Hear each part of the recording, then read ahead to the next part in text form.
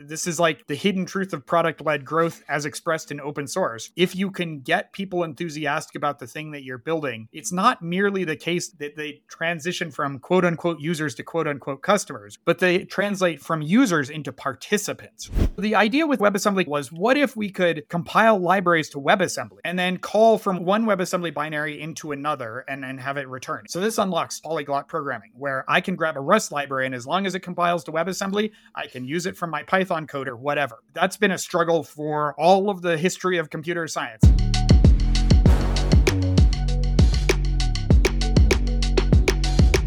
Welcome to The Craft. I'm Patrick Herman, investor at Picos Capital, and I'm very excited to have a true open source software veteran joining as my guest on today's third episode of my podcast, The Craft, where I talk with pioneers of the developer infrastructure frontier. Matt Butcher is not only the co-inventor of Helm, the de facto open source package manager for Kubernetes, but also the co-founder and CEO of his dev tool startup called Fermyon, which helps developers around the world to spin up serverless cloud applications using the power of WebAssembly. With Fermyon, Matt and his co-founder Radu are building one of the most promising open source native ventures in the US and have raised more than 30 million of venture capital funding from the likes of Insight Partners and Amplify Partners. Both Matt and Radu are true dev pioneers themselves and have worked on some of the big projects of the container and Kubernetes ecosystem during their careers. If you have ever worked with Kubernetes as a developer yourself, you probably might have worked with or even complained about one of the tools Matt and Radu have built during their careers. Without further ado, let's dive right in. So thanks so much again. Super happy to have you. And tell me, where do I reach you in the world? What's the latest on your side? I am based in Boulder, Colorado, right at the foothills of the Rocky Mountains. Getting ready. I'm all packed up and ready to go to Chicago, where KubeCon is happening next week. I lived in Chicago for about a decade and some. And so for me, this is kind of a chance to go back and visit old haunts and eat at some of my favorite restaurants. I'm really looking forward to it, in addition to getting to go to KubeCon as well. Cool. Yeah, KubeCon is big, right? Especially for you with your experience in the Kubernetes world. I think everyone knows you, but we'll come to that in a second. To start, I think it's always nice for the listeners and the audience, right, to understand the story of the people I interview here in The Craft. So would love to get the story of you. One, how did you end up in the open source software world on the one hand? And then second, what made you become a founder, right? What made you become going on this journey and starting Fermyon, which is the company you're running actively today. So I think some insights on that would be amazing. Sure. I got started in open source. Fortunately for me, I got started in open source in my very first job, right when the term open source had just been coined in like 1995 as sort of like a summer internship. And so I've spent really my whole career working on open source projects, taking advantage of the open source work other people have done. And it has just been sort of like an invaluable part of my career. I think because I started seeing early on in my career, I have always seen the value of working together collectively, particularly on low-level things where if we all agree that we're going to use this socket library or this compiler or whatnot, then suddenly compatibility is much easier. We raise the floor for developers. And so over my career, I've worked on just a tremendous number of different open source projects and in different communities. I've worked in the Drupal community for a long time, in the OpenStack community for a long time, in the Kubernetes ecosystem for a long time. And at each one of those phases, learned a lot about what it means to be part of a community, in some cases, what it learns to be a leader in a community. When we were, so I was working at a company called Deis that was very much an open source oriented company. We were building,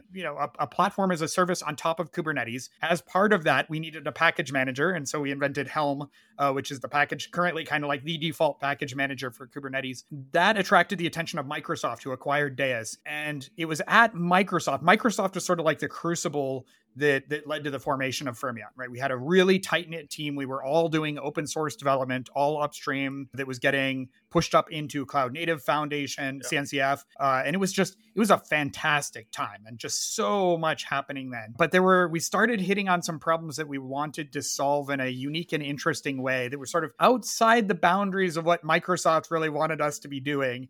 And so about 10 of us, we sat down, late in the evening one night and said, what if we just, went and started up a startup? I had never considered being a CEO. That was not anywhere in my trajectory of things that I wanted to do. I came out of that meeting and went to a friend of mine who was a multi-time CEO and had coffee with him. And I said, I don't think I can do this.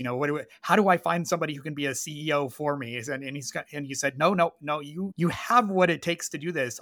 You just don't realize that, what it is capturing that vision, aligning a bunch of people around it, and then just pushing forward and making sure you hire the right people. And I came out of that meeting. I remember walking out of the coffee shop and my hands were shaking. And I'm like, is this because I'm excited, scared, or just had way too many coffees while I was talking with Tim? So it turns out here now later, so I went back. Radu and I started the company with me as the CEO. Radu was the CTO. Not long after, we contracted Tim, the CEO who had first gotten me going on this. And Tim is now the COO of Fermyon. And so I like to say that at least, if nothing else, I took his advice to heart and hired really good people because I brought him on and he is fantastic. But that's really kind of how we got started. So that was November 2022. It is, in fact, cool. It was our 2-year birthday just a day. Oh, wow. So we're just on time, 2-year birthday. And I mean, it's inspiring, right? Especially for all the people who are more on the engineering and technical side of things, that you can actually become the CEO even, and you don't need to hire the CEO from the get-go, which is super nice. And I also heard between the lines, there is a story also how Radu and you met, right? The two co-founders, right? Because he was, but please correct me if I'm wrong, one of the maintainers on a certain open source project, which is interesting, right? Because it shows the true value of open source, because you can collaborate and innovation can come and result out of it, right? So would love to get the first story within this massive Microsoft company. How did you meet the co-founder? I mean, this is such a Microsoft story too, because I was working in Deus Labs, the name of the group inside of Microsoft, and most of us, all but one of us at that point, were people from, all but two of us were people from Deus, and then there were a couple of Microsoft people on that team as well. But we were working on several different projects, and we noticed a couple of things. That first of all, some guy kept committing changes to our code, and this same some guy was doing some really interesting things on a couple of different projects that we were watching. And at some point, Ralph Squilacci, and who's the head of PM for that team, he and I were co-leads of the team. He said, we got to find this Radu guy. Where do you suppose? We think he's probably in Romania based on the name. So we're like Twitter stalking him and trying to, reading his GitHub profile, trying to figure out who he worked for and where he's from. And we hit that moment where Ralph pings me and says, yeah, Radu actually works for Microsoft. And I said, what? And he said, yeah, he's in the Microsoft Bucharest office. So we reached out to him, and basically Radu started joining team meetings just unofficially at the beginning. And then ultimately we got him moved over from his existing team at Microsoft to our team. And the thing about Radu, and I can brag about him because he's not here listening, right? He is the kind of person who has that sort of visionary gift where they can see, they get an idea that's far out in the future. And he works very collaboratively. So this isn't like Radu dropping an idea bomb on anybody. It's really Radu saying, okay, so what if, we went this way? Here's the vision for way out in the future. Here are some steps we could take to get there. And so when we started talking about founding a company, it was like, Radu is obviously the person who's going to be the right CTO for a role like this, which left me in the CEO role, which I wasn't that happy about until I had that conversation with Tim. But it's just awesome. He's a unique individual, and I still cannot believe that in all of the Microsoft-y internal ways of connecting, we ended up running into him via Twitter and GitHub. Which is a testament to open source, right? And kind of the tremendous power of this. What was the reason for Fermyon? And you can obviously give a quick one-liner pitch on what Fermyon actually does for the people out there who don't know it yet, but will use it very quickly after you pitch it, I assume. Why did you decide to go the open source native route in a sense, right? You have Spin, the open source framework to work with it, right? And build serverless applications based on the WebAssembly movement. Why open source first? Was that always, if you build a company, there will be an open source component, or what was the thinking process there in the very early days of Fermyon? So at Fermyon, we're building the next wave of cloud computing. So we're very much focused on this cloud computing idea. And WebAssembly to us is the appropriate runtime for kind of this next wave of cloud computing. And we could talk about that, or I can send you the links on our website. But the open source part of that question was actually one of those things where it didn't occur to me till later that I had just sort of by default assumed that we would do open source because it's, like we said at the beginning, right? It's just been so much a core part of my career, core part of the way I've done development. I think my whole team at Microsoft was that way too. Radu, obviously, same way. But there's got to be an answer beyond that, right? Why would we deploy Spin as open source? Why? And there is some stuff that we at Fermyon have that is not open source. We worked hard to kind of distinguish between the two.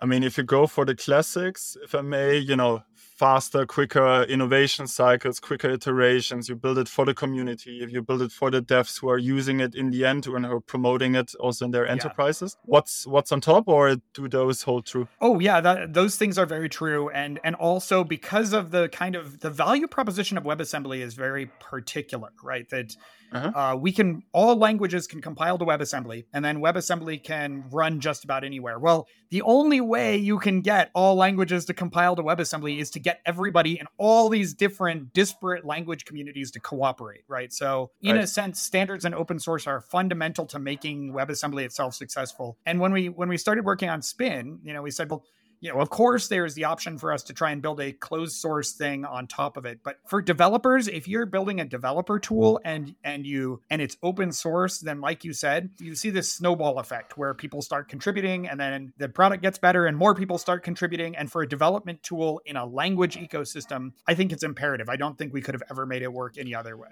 And the point there, which is interesting, and I would also love to get your view on, is you do have so many open source projects out there. You do have so many engineers who want to, who have this vision, who have the great role models out there, which are open source massive companies. What makes you succeed in a sense of how do you build this community from the get-go? Like, how do you foster this momentum in a sense? Would love to learn, and also for the listeners, learn from your experiences in all the various successes you had, if you may call it. What works, what not?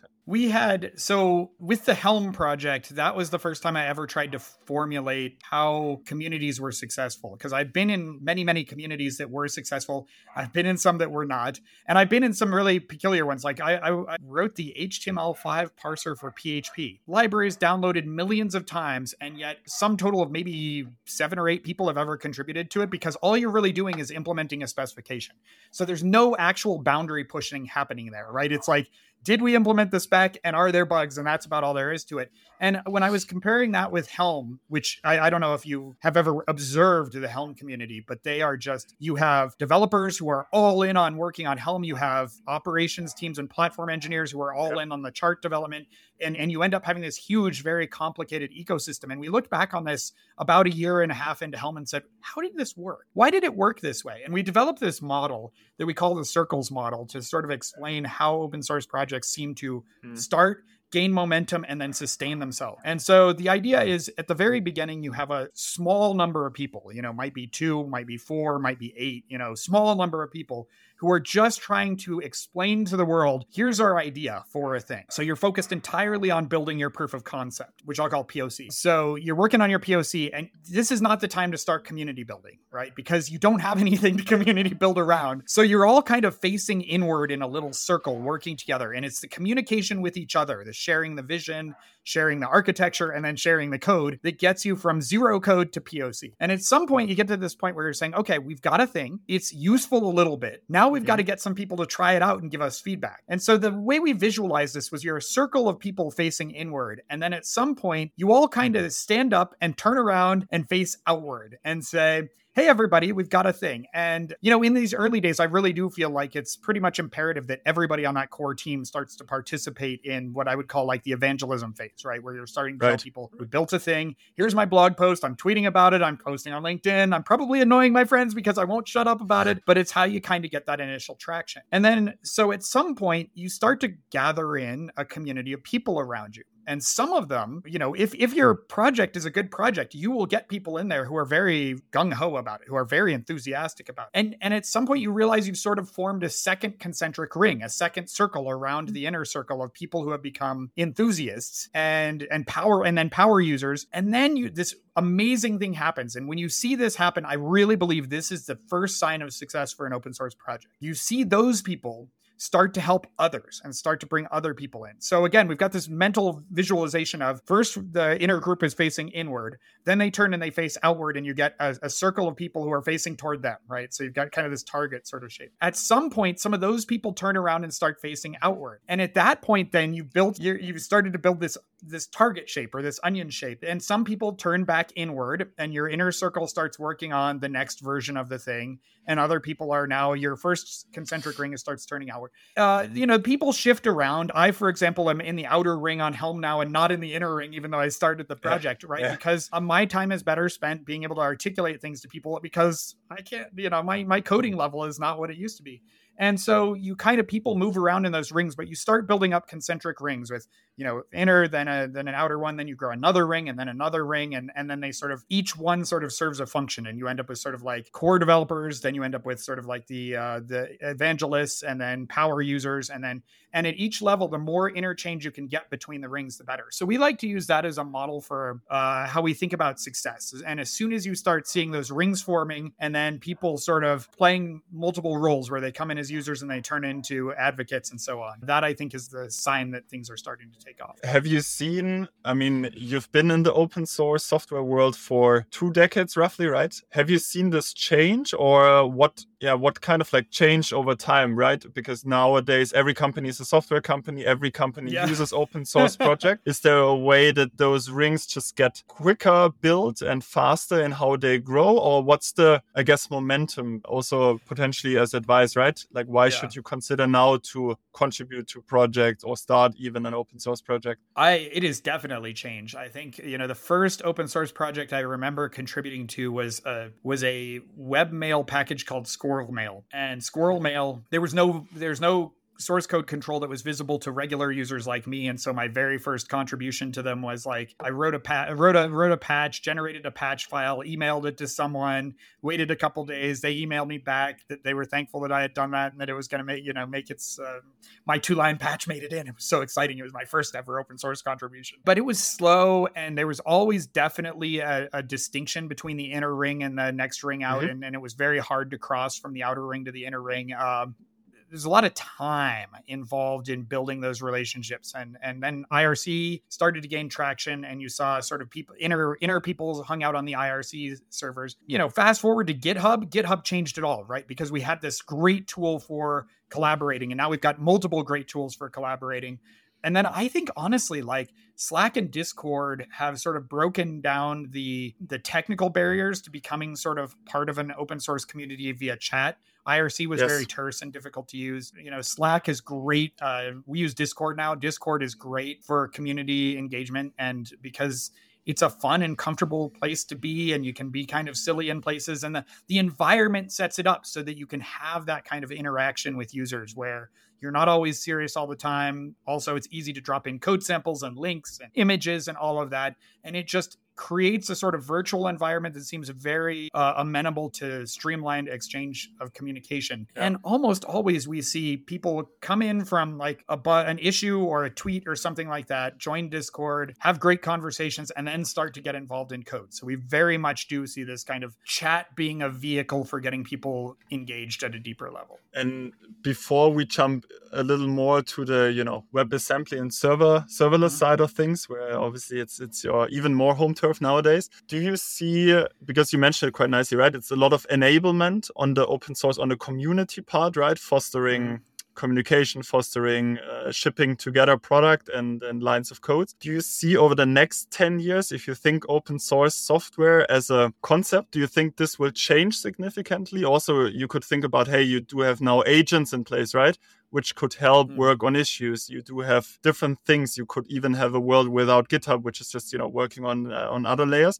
What is your outlook, on this community and collaboration mode? Will it stay in the way it is today, or what's ahead? Yeah, I mean, not to jump the shark, but machine learning and AI is likely to have an impact here. And I'm curious to see how, in a way with chatbots answering technical questions and with LLMs being able to produce material that's sort of very specific to your particular use case, I do actually worry that some of the organic community building that we do now, right? Well, actually, let me just give you an example and then we'll talk about how AI challenges that, right? Like the easiest way to get engaged is to say, drop into a chat and say, hey, I have this problem. Can anybody help me? Chatbot, if it's the first thing that answers you, may get your question answered, but doesn't help bring you into the community in any way, shape, or form. Likewise, from my perspective, in Spin, if I've got chatbots basically mediating with all of my users on my behalf, my incentive to become involved goes down. And so on both ends, that kind of thing will present a challenge. And, I'm not the kind of person who's like, oh, and so consequently open source is going to die off and go away. No, we'll figure out different ways to engage. But the question right now is, what are those going to look like? How is that going to shape up? We all really do want the human connection, right? We like the AI bots because they can answer our question right away and we don't have to wait for somebody.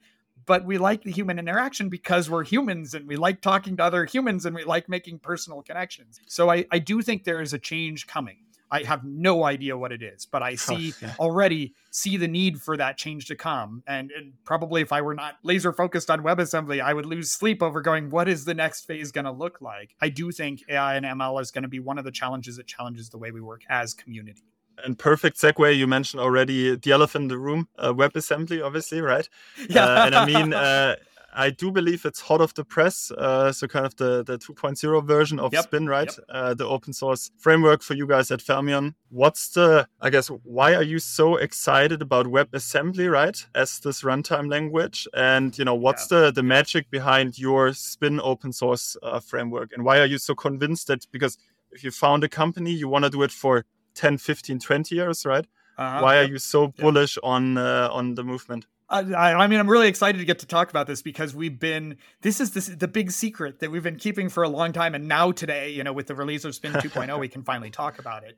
For the last couple of years, we have told about many of the different value propositions of WebAssembly, right? It's a portable format. You can build it on Windows, running on an Intel machine, compile it once, and have it running on ARM, on Mac OS or Linux, on an exotic architecture, whatever, right? It is a really powerful abstraction layer. It's secure by default. That's why we like using it on the cloud, because we've got this kind of capabilities-based sandboxing model. So it has a lot of virtues in and of itself. But it wasn't actually, none of those things were actually the first thing that attracted us to WebAssembly. The first thing that attracted us to WebAssembly was this hidden potential that at the time, not a lot of people had noticed, which was that there was probably a way to build a model in which you could compile multiple WebAssembly binaries and then have them talk together. Mm-hmm. And that was very attractive to us.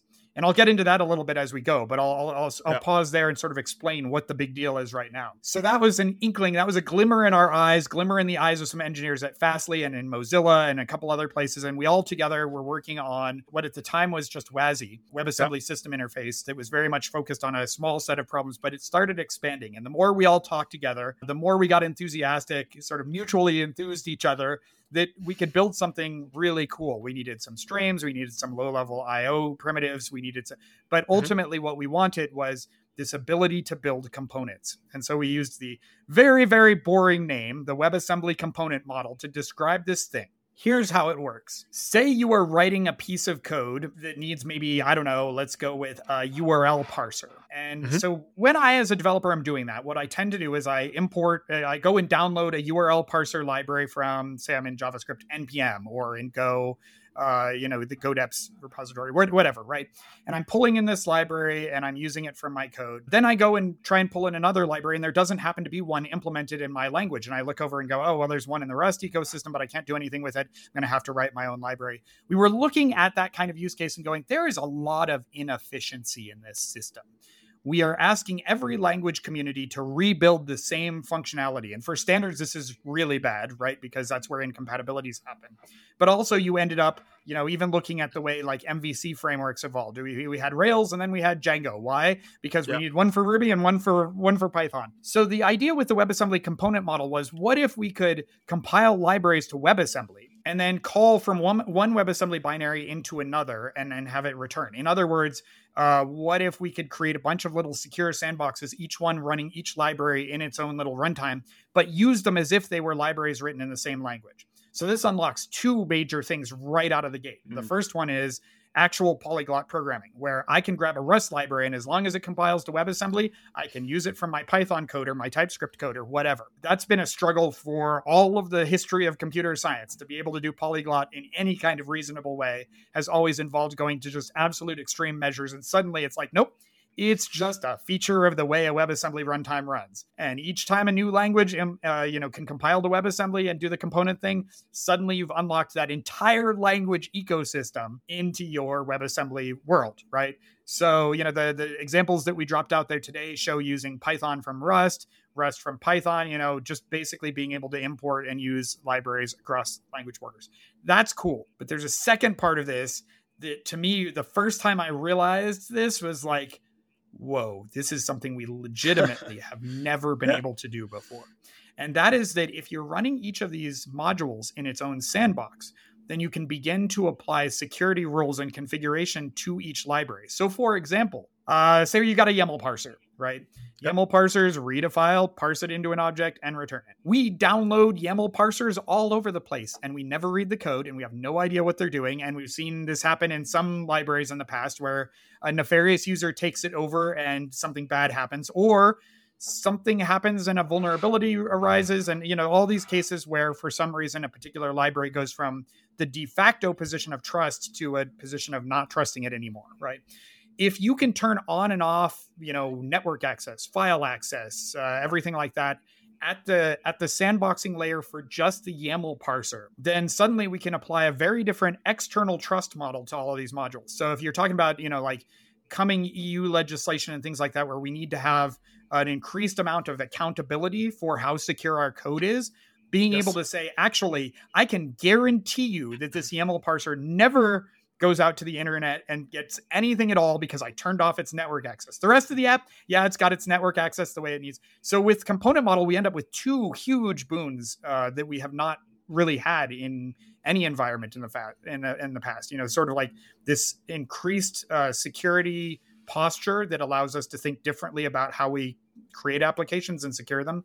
And then this polyglot thing where we'll be able to use libraries from different languages and do it in such a way that it's actually easy and kind of fun to do. That's a lot. I know, right? Super excited to see the release and also see the first people interacting with it. Me too. Maybe on that one, because in the current world, right, you have so many things which developers should care about, right? Uh-huh. So many new tools are being pushed into the market. The way how they collaborate will be changed to some extent. A GitHub Copilot is all around. How can you, or how will you stick out in a sense of, that exactly what you pitched just now to the listeners, that this is like people need to be educated, right? It's again about open source, how to communicate the message, how to build the community. Because you mentioned, the different waves of cloud, right? Why is this the one which is very essential, and how will this change the way developers interact and work? I mean, this is the perfect question to pull together basically all the threads we've talked about, except for when I lived in Chicago. Because, open source is going to be really foundational for this, right? That's why we've done it all with W3. And when I say we here, it's not just Fermyon, right? It's Fermyon working with Fastly and Mozilla and SingleStore and a whole bunch of different companies to all work on this specification for components because we want them to be shareable. So in this case, open source sort of lifts the floor, right? By standardizing and releasing open source reference implementations and working with open source language communities, then we're making this generally available, which means it just sort of percolates into the developer ecosystem. Instead of having to shout from a megaphone, everybody look at me, we're really just saying we're involved in so many communities that everybody's just going to notice, oh, this is a new feature of how you can use Python. Oh, here's another platform that supports WebAssembly components. So that helps, right? And this is why WebAssembly can be used as, I hesitate to say it this way, but it is honest, right? Open source can be used as a marketing vehicle in the sense that it can help you tell your story. But then the community part plays into this too, right? Because the more vibrant your community is and the more ownership people in the community feel and the more involvement they feel and the more connection they feel, the more likely they are to tell other people about it, to bring it into their workplace or the applications they're responsible for building. And consequently, this is like sort of like the hidden truth of product-led growth as expressed in open source, right? Is that if you can get people enthusiastic about the thing that you're building, it's not merely the case that they transition from quote unquote users to quote unquote customers, which is the sort of PLG way of expressing it, but they translate from users into participants, right? Where they are actively bringing your ideas out into the world and helping you amplify it because they find value in it, because they love the product. So I think that kind of really brings together a lot of the things you and I have been talking about over the course of this 20 minutes or so. And I mean, the other part we've been discussing, right, is you have different tectonic shifts in, how developers work and how also the cloud evolved in a sense. First one, and I'm quoting you there, is virtual machines. Mm-hmm. Second one being, the container concept and Kubernetes, obviously, which came around. Third one, WebAssembly or serverless as a movement. What's ahead?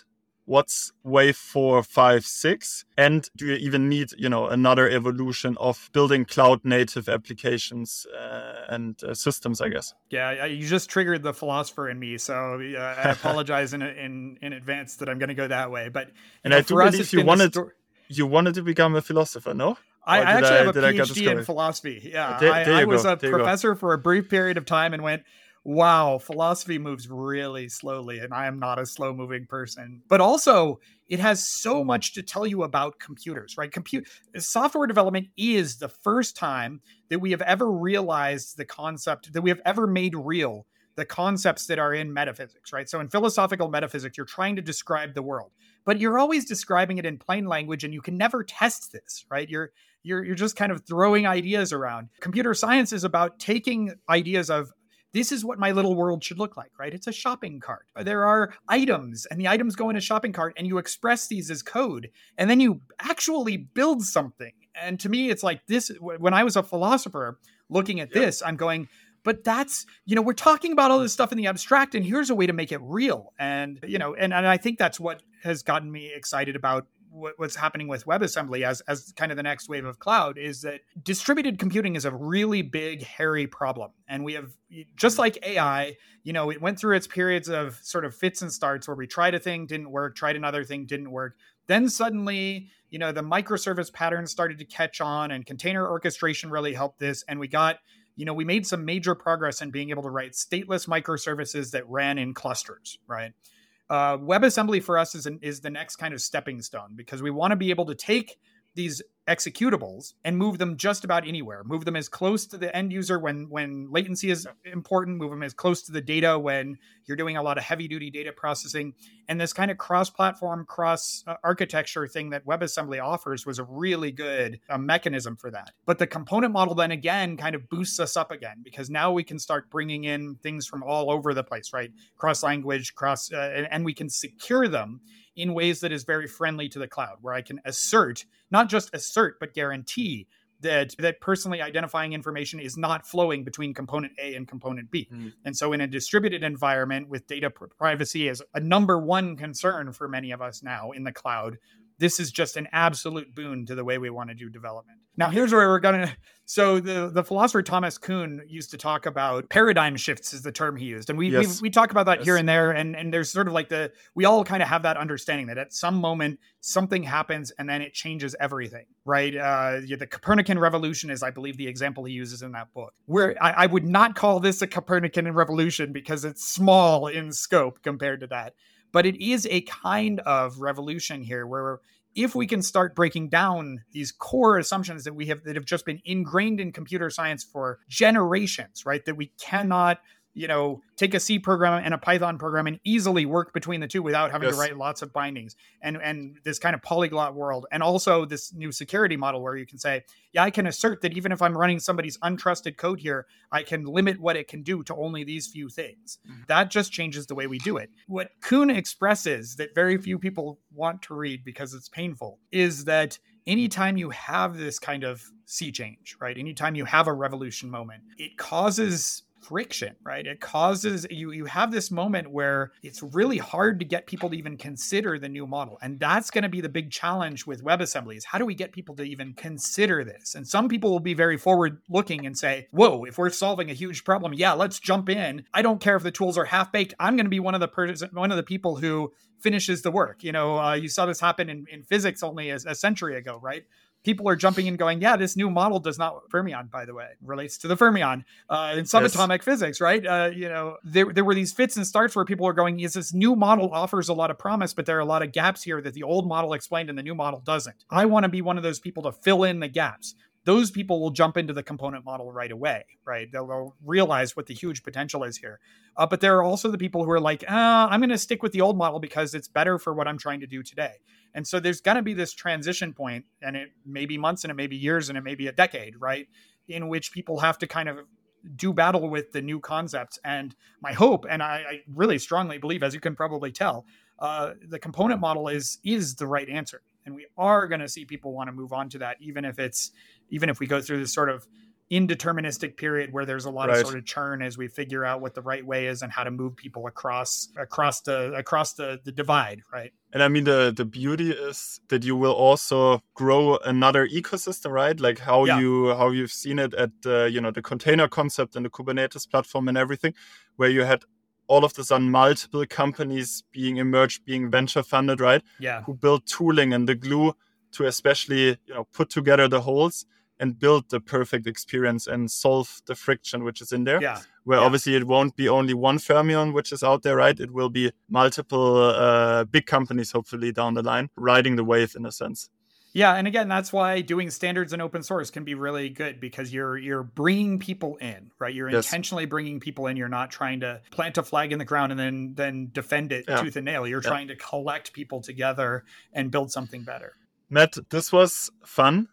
We could go on forever. I think, talk about the next waves, 4, 5, 6, and so on. First, I wanted to express my gratitude having you on this. It's been amazing. Before I let you run, there's a tradition here at the craft. The name tells and speaks for itself, right? What's your definition of craft in software development? And what's the craft you're most proud of creating?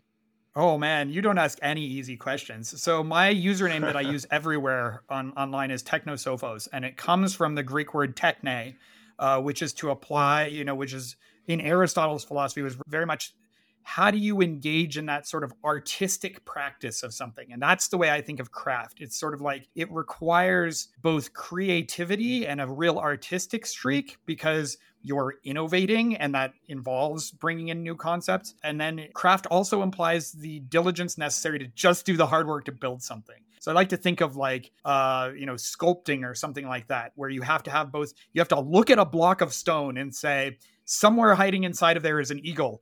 But then you have to do all the work of chipping away everything that is not the eagle before you got, I think that was Rodin who said that, until you get to the piece of stone that is, and that I think is craft, right? The combination of artistry and, hard work and sweat. Diligence. That's good. There's a good word for it. Diligence. Yeah. That's a good one. And what's the one you're most proud of? Like, what did you create with this craft? Oh man. I mean, the stuff we're building now is the thing that is the most exciting to me, right? And it should be that way. And at every step of the way, I think I would tell you that the thing I'm most proud of is the thing that I just built. Because to me, and this, I think if you asked an artist, I honestly believe every artist would tell you the same thing. To me, every time I build a new project, it is an expression of where I am at and how I to myself have matured over time. And there's probably far more invested in, say, Helm of me than there was in, say, the JavaScript bindings I did for OpenShift or something like that, right? Because every one of those moments is a moment where you reflect and you learn and you apply those learnings and then you build something that is at least a better expression of me as a mature software developer or a maturing software developer. So that's a non-answer and an answer at the same time. I'll It let is you an figure answer. out whether It is an answer, and everyone should be excited about the Spin 2.0 release. Lots to build, lots to work on. Thanks so much. This was great having you here on the craft. Everyone is excited to follow the journey, I guess, of Fermion and you for the third, fourth decade in open source. Yeah. Thanks again for having me. This has been a lot of fun. I enjoyed it.